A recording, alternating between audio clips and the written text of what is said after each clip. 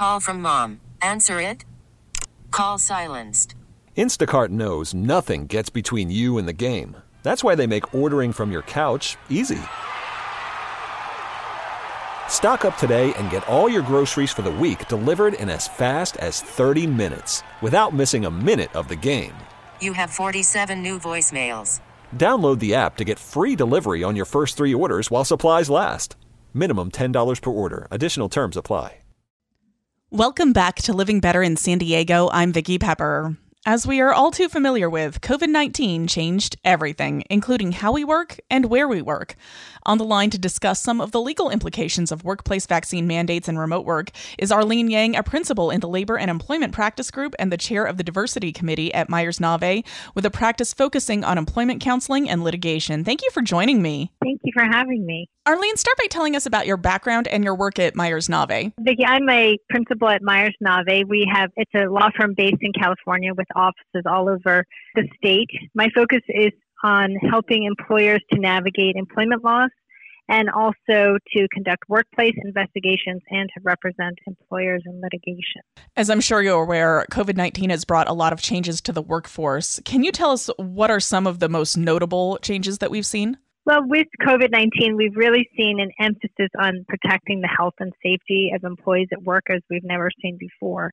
And there's a lot of concern about ensuring that employees or other people are not transmitting the diseases at work. And that's why there's been so much focus on vaccination requirements and masking requirements in the workplace.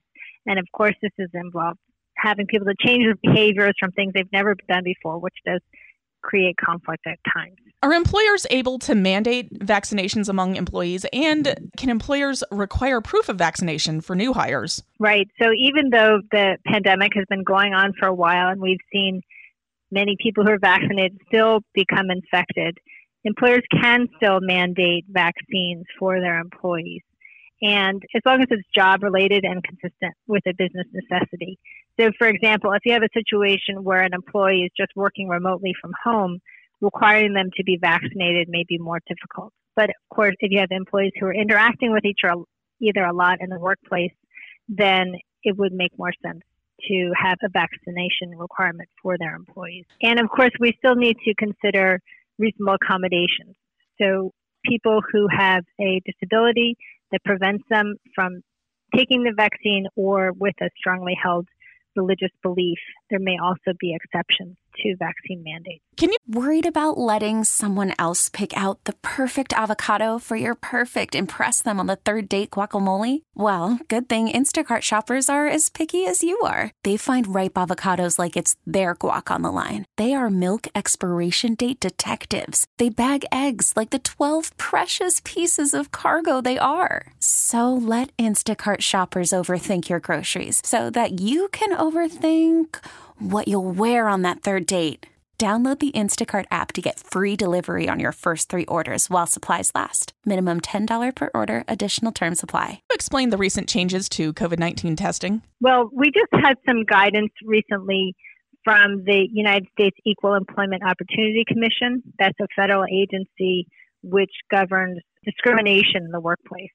And the guidance said that the employers can still continue to require testing as long as it's job-related and consistent with business necessity, meaning that they need to take an assessment of the current pandemic and workplace circumstances to determine whether it's appropriate to still require testing in the workplace.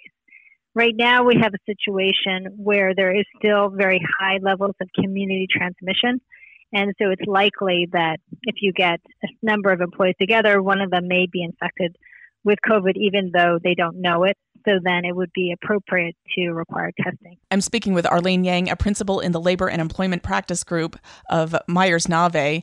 What factors should employers consider to determine if testing is a necessity? Well, one of the most important factors is the level of community transmission. And also, employers can consider the vaccination status of employees.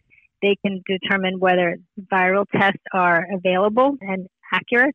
Also looking at the ease that the variants may be transmitted, among other types of factors to consider. What other updated guidance has the EEOC released related to COVID-19? Well, the The EEOC has made clear that there have to be reasonable accommodations provided.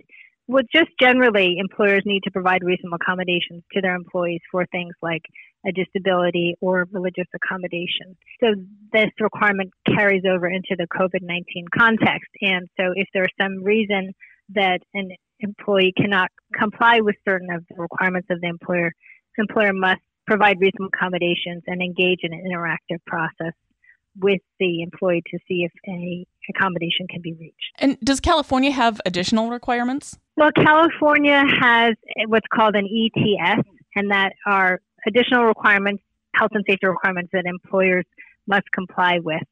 And those relate to things like requiring masking in the workplace, what happens when someone is exposed, and what you're supposed to do. If they're exposed to some COVID-19 in the workplace, how you have to provide notice to the other employees that they may have been exposed, and those type of requirements. So those keep getting updated every several months. And can employers still require masks? Yes, employers can still require masks, although the public health agencies are in many circumstances no longer requiring masks.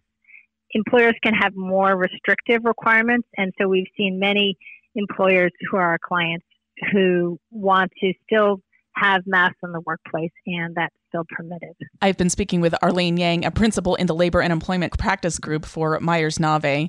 Any last thoughts for us? Well, a really interesting area of the law right now, and it's going to continue to change as conditions change with the pandemic. So we just encourage employers to keep in touch with their employment lawyers so that they can stay on top of these issues. Thank you for speaking with us today. Thank you. We get it. Attention spans just aren't what they used to be. Heads in social media and eyes on Netflix. But what do people do with their ears? Well, for one, they're listening to audio. Americans spend 4.4 hours with audio every day. Oh, and you want the proof? Well, you just sat through this ad that's now approaching 30 seconds. What could you say to a potential customer in 30 seconds? Let Odyssey put together a media plan tailor-made for your unique marketing needs. Advertise with Odyssey. Visit ads.odyssey.com.